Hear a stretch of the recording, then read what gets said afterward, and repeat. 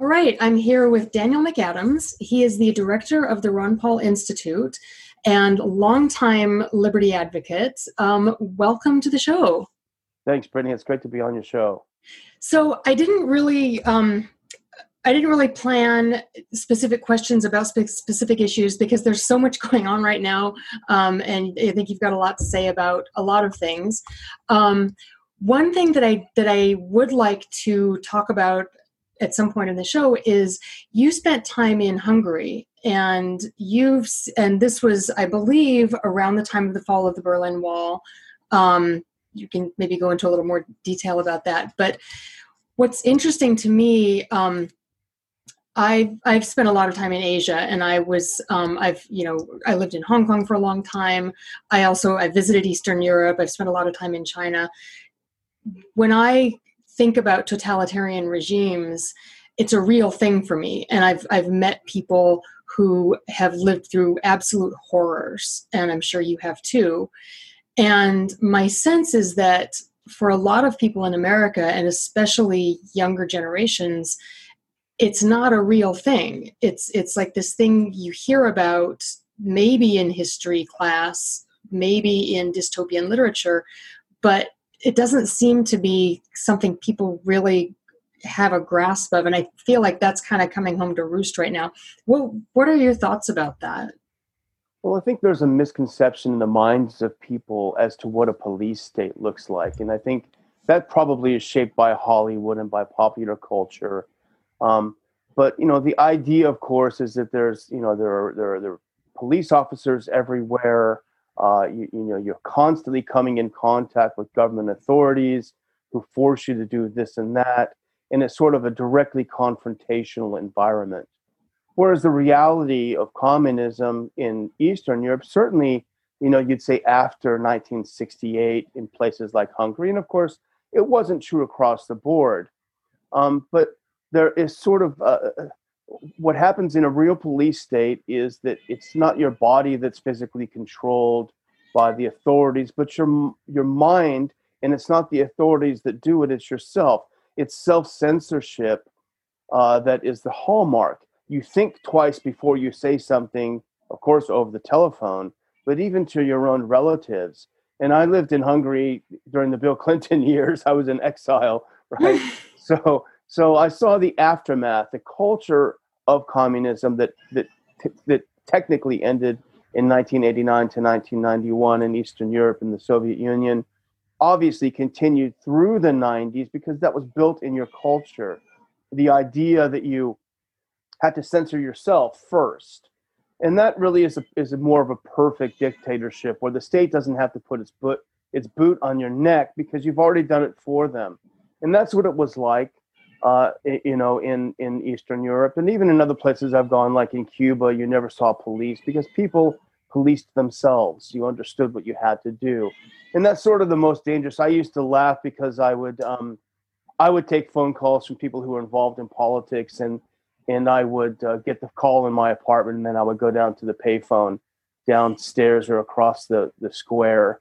For real privacy. And I thought, thank God we're never going to be like that in the U.S. How naive I was thinking that, but we've become accustomed to the idea of accepting the fact that someone is listening in because, frankly, thanks to Ed Snowden, we know that everything is intercepted. Everything is intercepted. So we live in a completely different world. And we've internalized the kind of totalitarianism that it took quite a while to manifest itself in Eastern Europe after World War II, especially. So we have the same thing here. It's just not what people think it is, Yeah. And I feel like, for the last, even before all the COVID stuff started happening, the past couple of years, I would say it's been just hitting me in the face, the similarities between what our culture is becoming and the Cultural Revolution in China, the cancel culture, the, finding a person to make your victim and just, without even physically harming them, although that certainly happened in the Cultural Revolution, but destroying their reputation, just, assaulting them because they're not going along with the politically correct. And politically correct is actually a Maoist term. I can't believe that it's caught on here. I thought it was a joke when I first heard it. But that whole culture, that whole, there's this ideology you must adhere to, and you must adhere to it perfectly. And no matter how hard you try, you're never going to be the perfect expression of that. So you've got to keep trying harder. And you've got, in order for you to survive, you've got to knock down as many other people as you can, because everybody becomes a threat to you. This game is to be the most ideologically pure expression. And the way you get there is by trampling the people around you. I mean, it's so ugly. And talk to people who've lived through that. It's just this psychologically and spiritually ugly, horrific thing to live through. And you're right. It's not a matter of the police being, at your doorstep all the time. It's not this physical confrontation. It's the psychological takeover of a culture. And we're there. I mean, we're there. It's been coming for a while, but with the COVID-19 stuff, all of a sudden, everyone's your enemy. All of a sudden, if you're not wearing the mask, if you don't have this symbol that everyone can see, and either you have one or you don't. I mean, it's brilliant from a totalitarian strategy standpoint. It's brilliant because people can take a look at you and know exactly, they don't know the reasons why you are or not, but they can make a determination about who you are based on that. And just, again, the parallels to me are so stunning. I'm really surprised more people don't see it. It is the party line. In the old days, the party would come down, a line would come down from the party on a particular topic, and you had to toe the party line. That was just a fact, and it would change from week to week, right? Oh, yeah, of course. Yeah, of course. That's why Orwell, was so prescient. But, there was an old Soviet joke. One says to the other, "I love the party," and the other says, "Yes, but does the party love you?" And that's what right. That's what it's like. In the cancel culture, it's actually terrible because we were going to do a conference on the cancel culture, but it got canceled. So that's brilliant. That's luck. Brilliant. Yeah, really proved our point to us. But it is, and I agree with you 100%. There are a lot of otherwise pretty good libertarians, I think, and I won't name names, who don't see it and who I can't recognize anymore. And the mask is the dividing line. People say, "Well, it's just something. Just put it on. It's nothing. It doesn't mean anything." Well, that's kind of what they said in the old days when you had to compromise different things for the party. This is not such a big deal. You do want to keep that job, don't you? You do want to keep this apartment, don't you? And so people will willingly adhere to it. And those of us that have made a stand on, made this as some might say, the hill to die on, recognize that it's just one of many. And John Whitehead of the Rutherford Institute points it out very well. That this is just the something next will come after this. This is just the beginning. Maybe it was Bob Wenzel, but one of the two of these two people that I admire very much said this. This is just the beginning. It was Bob Wenzel. This is just the beginning. There will be something next, and that's what we should all fear. And we know what the next thing is too. It'll be something shot in your arm. I was looking something yesterday. They'd like to put antidepressants in our water. I saw that. Yes. Yeah. I mean, it's like every dystopian novel you've ever read, just thrown together, and this is your life. What's brilliant, I think, about the mask thing, though, is that it goes beyond just the party approval thing. It's actually, they've instilled this fear in people. And I mean, there are people out there who legitimately believe that you are a threat to them if you don't have a mask on. And I've been torn on this since the beginning. My stance, I came to this, and I'm still not completely comfortable with it. But what I do is I have a mask with me. If I come upon someone else who's wearing a mask and I feel like they might be uncomfortable, maybe they're a geriatric person, maybe they have an immune, I don't know their situation. But if I come upon someone who I feel like, yeah, they're going to think I'm a threat if I don't have a mask, I'll put the mask on. Or if I'm in a private business, I mean, I just don't go out much anymore. But if I'm in a private business, I'm not going to start a fight with them about not wearing a mask. But that's why it's so insidious, because it's not just oh, you're not adhering to the party line. It's your neighbors now see you as a threat. The people around you now see you as a threat. And you can't stop and have an, maybe the person I'm coming up to is immune compromised. And I know my mask isn't going to help them much at all, unless we're like this. I know, it's not going to help them. But to me, it's a sign of, I respect your fear, which also makes me uncomfortable because now I'm helping perpetuate that whole narrative. So it really, they've got us in a tough place. It is a tough place. And, if we had approached this more rationally, as we've approached every single virus, like in the history of man. Of humanity. Yeah. Do you remember, it was just last year, the year before. I remember you're watching TV and all of a sudden comes someone, hey, it's going to be a bad flu season this year. The seniors got to take care and, be careful. And you would, and I'd read something the other day that the human species automatically, when they sense there's some sort of an epidemic going around, they will sort of by nature, by our own survival instinct, will stay a little further away from people. We'll be a little more cautious. Yeah. And it's just something we do naturally, but they have somehow taken this natural instinct that we have for self-preservation and turned it on its head. Mm-hmm. And the theoretically immunocompromised person that you're talking about in your day-to-day life, that person should probably be at home, being taken care of. And all the resources that were spent keeping those of us that are healthy or that can assume the risk on our own from doing what we do should have been used to, protect the others. But here's the real insidious part, and you really touched on it, Brittany, because what it has done, it doesn't require the state. Well, the state will give a few little slogans to us. We talked about on the Liberty Report the other day, one state official, I forget which state, said, you could be out killing someone and not even know it. And when someone hears that, who's already a little bit flipped out because of this, they get angry and violent. And we've seen the violence break out. And it's incredibly dangerous. But we've put person against person in a way that is unprecedented, I think, in America. And here's a great story from Hungary, since we started off on the topic. And this is something that was told to me by someone who lived through communism. As you know, telephones were only for people who needed them in a certain essential in people. Yeah, people that needed them. And it was a panel building, a panel lakosh, they call it. It's one of the big communist panels. And one of the persons there on one of the floors worked for the airlines, and he needed to have a phone, so the party installed a phone in his apartment.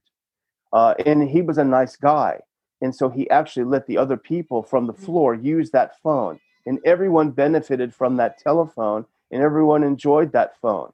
Well, something happened, and he changed his job. He was no longer with the airline and technically not eligible for a phone. One of those very same neighbors who enjoyed the privilege of using his phone turned him into the party and had the phone taken away. So that just shows how insane this literally happened to someone that we know. This literally happened. This is how insane people are. And this is how it's getting here in the U.S. Yeah, absolutely. Absolutely.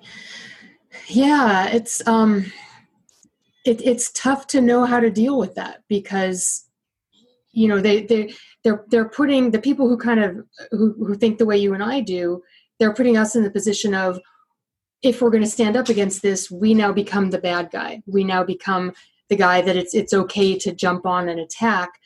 And it's so interesting to me because I've lived in cultures where people do tend to wear masks just before this, not as much as you see here, but like in wintertime, in the flu season, in China, a little bit in Hong Kong, in Japan, you'll see a few people out there with masks. Mm-hmm. And in those cultures, there's a sense of, I would call it community spiritedness, where you care about the well-being of the people around you. People stand for elderly people in public transportation, things like that. And it's not something that's enforced by the state. It's not something that, you're shamed if you I guess at some level, maybe there is a little bit of that, but it's not this good guys versus bad guys thing. It's part of the culture. You care about the people around you.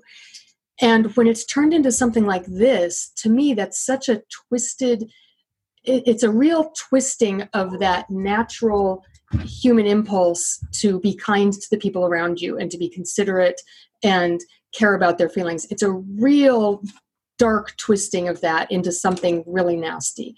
Yeah. I mean, if you're a religious person, you would almost say it's satanic because it turns everything upside down.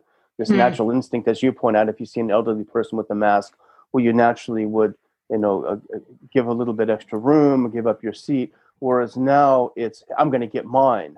Don't you dare give me the virus. And it's turning people against each other, and it's worked so well. And the other thing that we probably shouldn't shy away from, although both you and I are not only nonpartisan, we're absolutely agnostic when it comes to politics. I think if I know you as I do know, absolutely. But it's really fascinating, and I've been thinking about this. You literally almost 100% will know who a person will vote for in this next election according to how they react to the virus. Yeah, I had Rachel Mills on my show. Do you need to get that?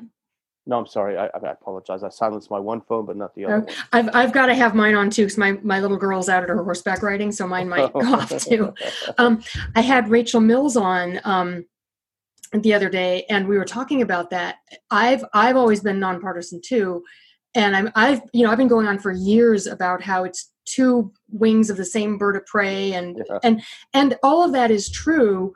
But if you took a snapshot right now of America, and you looked at medical freedom issues, look at the mask issues, look at the coronavirus, it is split down the middle, Republican versus Democrat. And it is really hard. I'm not a Republican, but although I find myself now, on the side of a lot of Republicans because they're seeing terrible, what I see. Isn't it? I feel the same. I know it's embarrassing. It's not me.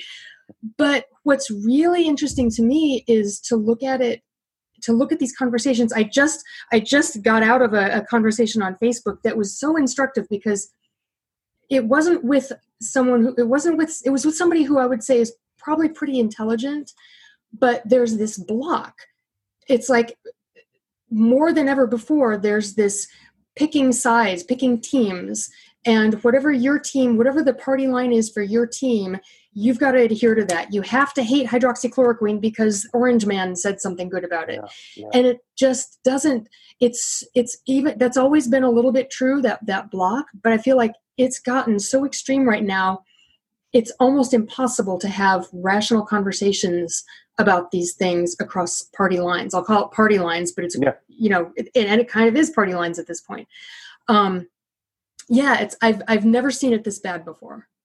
Yeah, and it was bad at first, and when Trump was first elected, I personally had friends of decades simply end our friendship because I was going on interviews on RT, so that means I must be Putin's puppet, know, whereas my policy has always been, with very few exceptions, I'd like to preach the gospel of non-interventionism in any church I'm allowed to, any place I get the ability to preach, and I would say the same thing on RT as I would if Fox called or if Rachel Maddow called.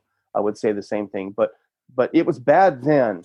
But that was almost like nirvana compared to how it is today. Or if it's the lines are so clearly drawn and they're so political, and it just doesn't seem to be at all about a virus anymore. It's all about who you support in this crazy rigged electoral system we have, where the difference between the parties is so inconsequential. Right. But you think about someone like my friend Jeff Deist, our friend Jeff Deist would say, because the stakes are so high in terms of the government being so big, there's so much pillage if you do win. So it's not an ideological divide, it's a spoils divide. And so that brings us back to libertarianism and why the real solution to this whole thing is just to simply shrink government, to the point where it's unrecognizable. And certainly, as Dr. Paul says, you have to have a separation of church and state and a separation of medicine and state. Yeah. So I am actually, when you say that, maybe I'm crazy, but I'm a little bit optimistic about this because I see things like, look at medicine right now. A lot of those crazy regulations are being lifted because it's an emergency And we can't afford to, not have people moving across state lines, with licensing and everything. And so a bunch of things are being lifted.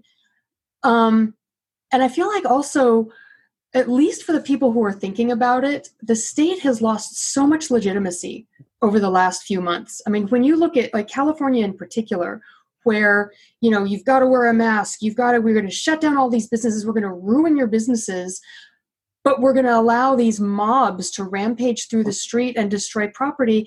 You don't have to be a sophisticated political analyst to see that something's very much not right there. And I feel like for a lot of normal people, for a lot of people who are not, into policy the way we are, they're looking at that and they're saying, this doesn't have my support anymore. There's something not legitimate here. So I feel like it's actually, as bad as things are, it can actually be an opportunity to step in and kind of push things over a little bit. Because it's pushing itself over. It's like, sorry, that's my phone too. It's a little bit like the piece I wrote, that you guys ran about the pharma industry. It's become so absurd. The outright censorship that's going on has become so absurd that they're no longer credible. And I don't know. I see an opportunity there. I see there's a chance that things can tip over in the right way. See, now you're sounding like Dr. Paul, always looking for the optimistic angle, which I like. It keeps me from, feeling suicidal, but he's right. And you're right too. Here's sort of an anecdotal example. I'm from California. My parents live in California, and they're not very political people. Dad watches the mainstream news. Mom doesn't watch any news. But when they're elderly, when this whole COVID thing came out and all the California, the Newsom's craziness came out, I was kind of worried that my parents would be hardcore, maskers, do what the government says, and that sort of thing. It actually turns out I was surprised that they went in the opposite direction and they became absolute rebels. And if you they are not rebellious people and they're sneaking out to underground restaurants, That's awesome. My dad is going to speakeasy barbers, where you sort of knock on the door and get your hair. Yeah. And I'm actually the guy saying, okay, Mom and Dad, don't go out so much, Right. We're the same with my mom. My mom is 84 and, she's in good shape. She takes care of herself. She does Tai Chi and Qigong and she gets around a lot.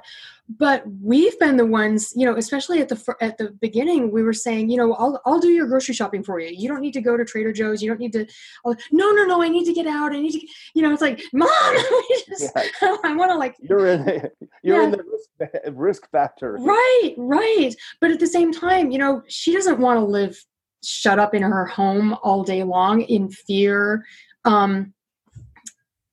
It's I mean, that gets back to the heart of it really, which it's a person's choice. Everyone has a different risk tolerance. Everybody perceives risks differently. And it really, in a free society, I realize we're so far from that, but it's a person's individual choice, what risks they take. And maybe some of the people running around doing crazy things are going to get sick. Maybe some of them will get very sick.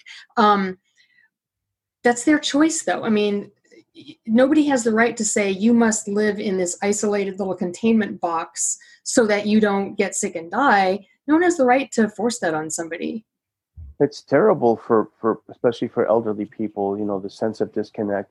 But it was even the CDC director we talked about on the show last week who's saying that there are more deaths from suicides than there are from COVID in the U.S. Excess deaths, It's having an impact. And just me personally, I've been impacted by COVID in my life, but not because of someone getting the disease. I've known someone very well who had tragically had a teenage son take his own life directly related to this, the sense of despair, especially at that age where your hormones and all these changes taking place. There's another someone who's close to someone I work with, and the young person is at the same age category and is suffering from depression. There are people in my family and Dr. Paul's family who have had important medical procedures delayed for an extended period of time. So all of these things to fix this one problem have caused an enormous amount of other problems, and talk about the increase in drug addiction, alcoholism, abuse, people's lives being thrown asunder. So it's an absolute tragedy. It's a crime against humanity. I mean, it's easy to throw that term around, but I can't think of anything else to describe what's happened. It's a crime that's been committed against everyone to some degree or another. And some of the, one example that I've heard lots and lots of stories from people around us, but one example that just sticks in my mind, my mom, one of her neighbors is elderly, and I don't think he's as old as she is, but he had been working for a few years to lose a lot of weight. He lost like 60 pounds, worked really hard at it. And now she said she sees him and he's putting it all back on again. And it's like, maybe it's a little thing in the scheme of things, but to that one person, it's a big deal. And think about how many little stories are there like that around the country and around the world. I mean, it is a tragedy. Yeah. And it's, and the bigger tragedy is people are so accepting of this, or at least they're afraid to say in public that they Yeah. concerned. Well, here's one thing that I found really encouraging. And we didn't see anything. I don't think we saw anything about this on the mainstream news. I don't watch it much, so I'm hearing that we didn't see much about it. In Berlin, the protests, what looked to me like hundreds of thousands of people out in the streets, very peacefully demonstrating and saying, we're done. We're fed up with this. Yeah. That to me is encouraging. And I just wonder, like to get your thoughts on this. Do you think that's because they just as a society are closer to totalitarianism, that they've seen it up close, or their parents have lived through it? What do you think about that? I think that's a reasonable, assumption to make, that they have a history of having some problems with that, shall we say. But it was amazing. You're right. And in fact, we tried to be conservative and say tens of thousands. And the only pushback we got was from people saying, no, it was over 1 million. Don't downplay it. We wanted to not, overdo it. But if you looked at the pictures, you could see. And if I watched a lot of the live video of the protest, and they looked like normal folks, like you or me or anyone. Right. And the media coverage I did see was, always mentioning the neo-Nazi ties of these parents out there with their kids, and, just the crazy. New York Times had a tweet, neo-Nazis march in Berlin. And, well, there's a lot more of them than we thought then. Yeah, that's what I think that's what Dr. Paul wrote in his column, or we said it on the show or something, that, hey, if there's 1 million neo-Nazis in Berlin, we got a problem. Right. We got a problem. Yeah, it's terrible. And it's also a little depression that we're not seeing any of that here. We saw a little bit of it at the very first so-called wave in places like Michigan, but not anymore, really. Well, I wonder about that, because I get really focused on something. When I'm writing about something, I'll sort of focus in on that, and then I'll come up and I'll look at all the news stories that I missed. And I do see, like, just recently I saw a video of a protest out in Huntington Beach, I think it was. Oh, yeah, we talked about that. Yeah, where they had closed the churches, and so people went out in the streets and they basically worshipped. They were singing and praying out in the streets. And then there was another one where people, I forget which state it was, but they went to a Walmart and held their religious services in the Walmart. So I feel like there's probably a lot of that going on. And of course, the mainstream's not going to report on it.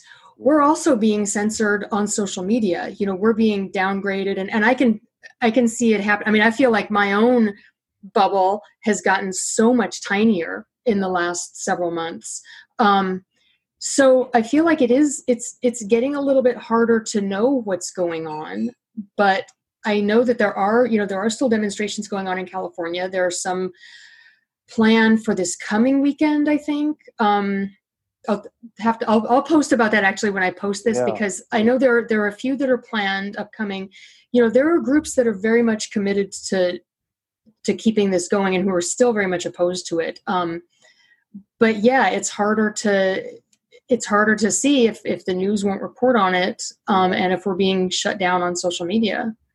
Yeah, you know, when you invited me on your show, you said you wanted to focus a little bit on what could be done, and Yeah. that's always a good way to try to sum things up. And I think, you know, Dr. Paulus said, and you know, quoting, of course, the famous book from the 19th century, but society goes mad altogether, and then it recovers its sanity one person at a time. So maybe we should not be so distraught that there aren't mass gatherings, but you know, I've had little mini successes, and maybe it's absolutely foolish. Maybe it's only for my own psychological well-being. But when I do go into a store without a mask, many times I've seen people look at me and rip down their masks.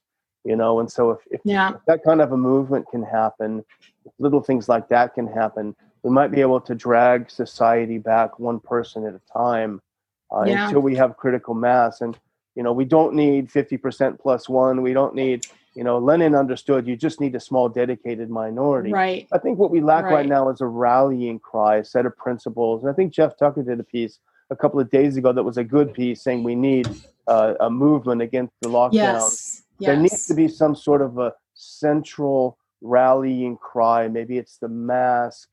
I don't know what it is, but there needs to be some kind of a slogan that people can attach themselves to and move ahead with it. Yeah. Yeah. I think the will is there. And I think we do have a dedicated minority. And it's sort of showing up in different ways. It's not completely united, which I think can be a good thing too. You know, to not have like a centralized movement where they can attack the head and cut it off, but it is very dispersed. And yet, you know, we do need to be connected, but I think it's there. I feel like it is there. I realize we've gone over time, which is fine. Any parting thoughts?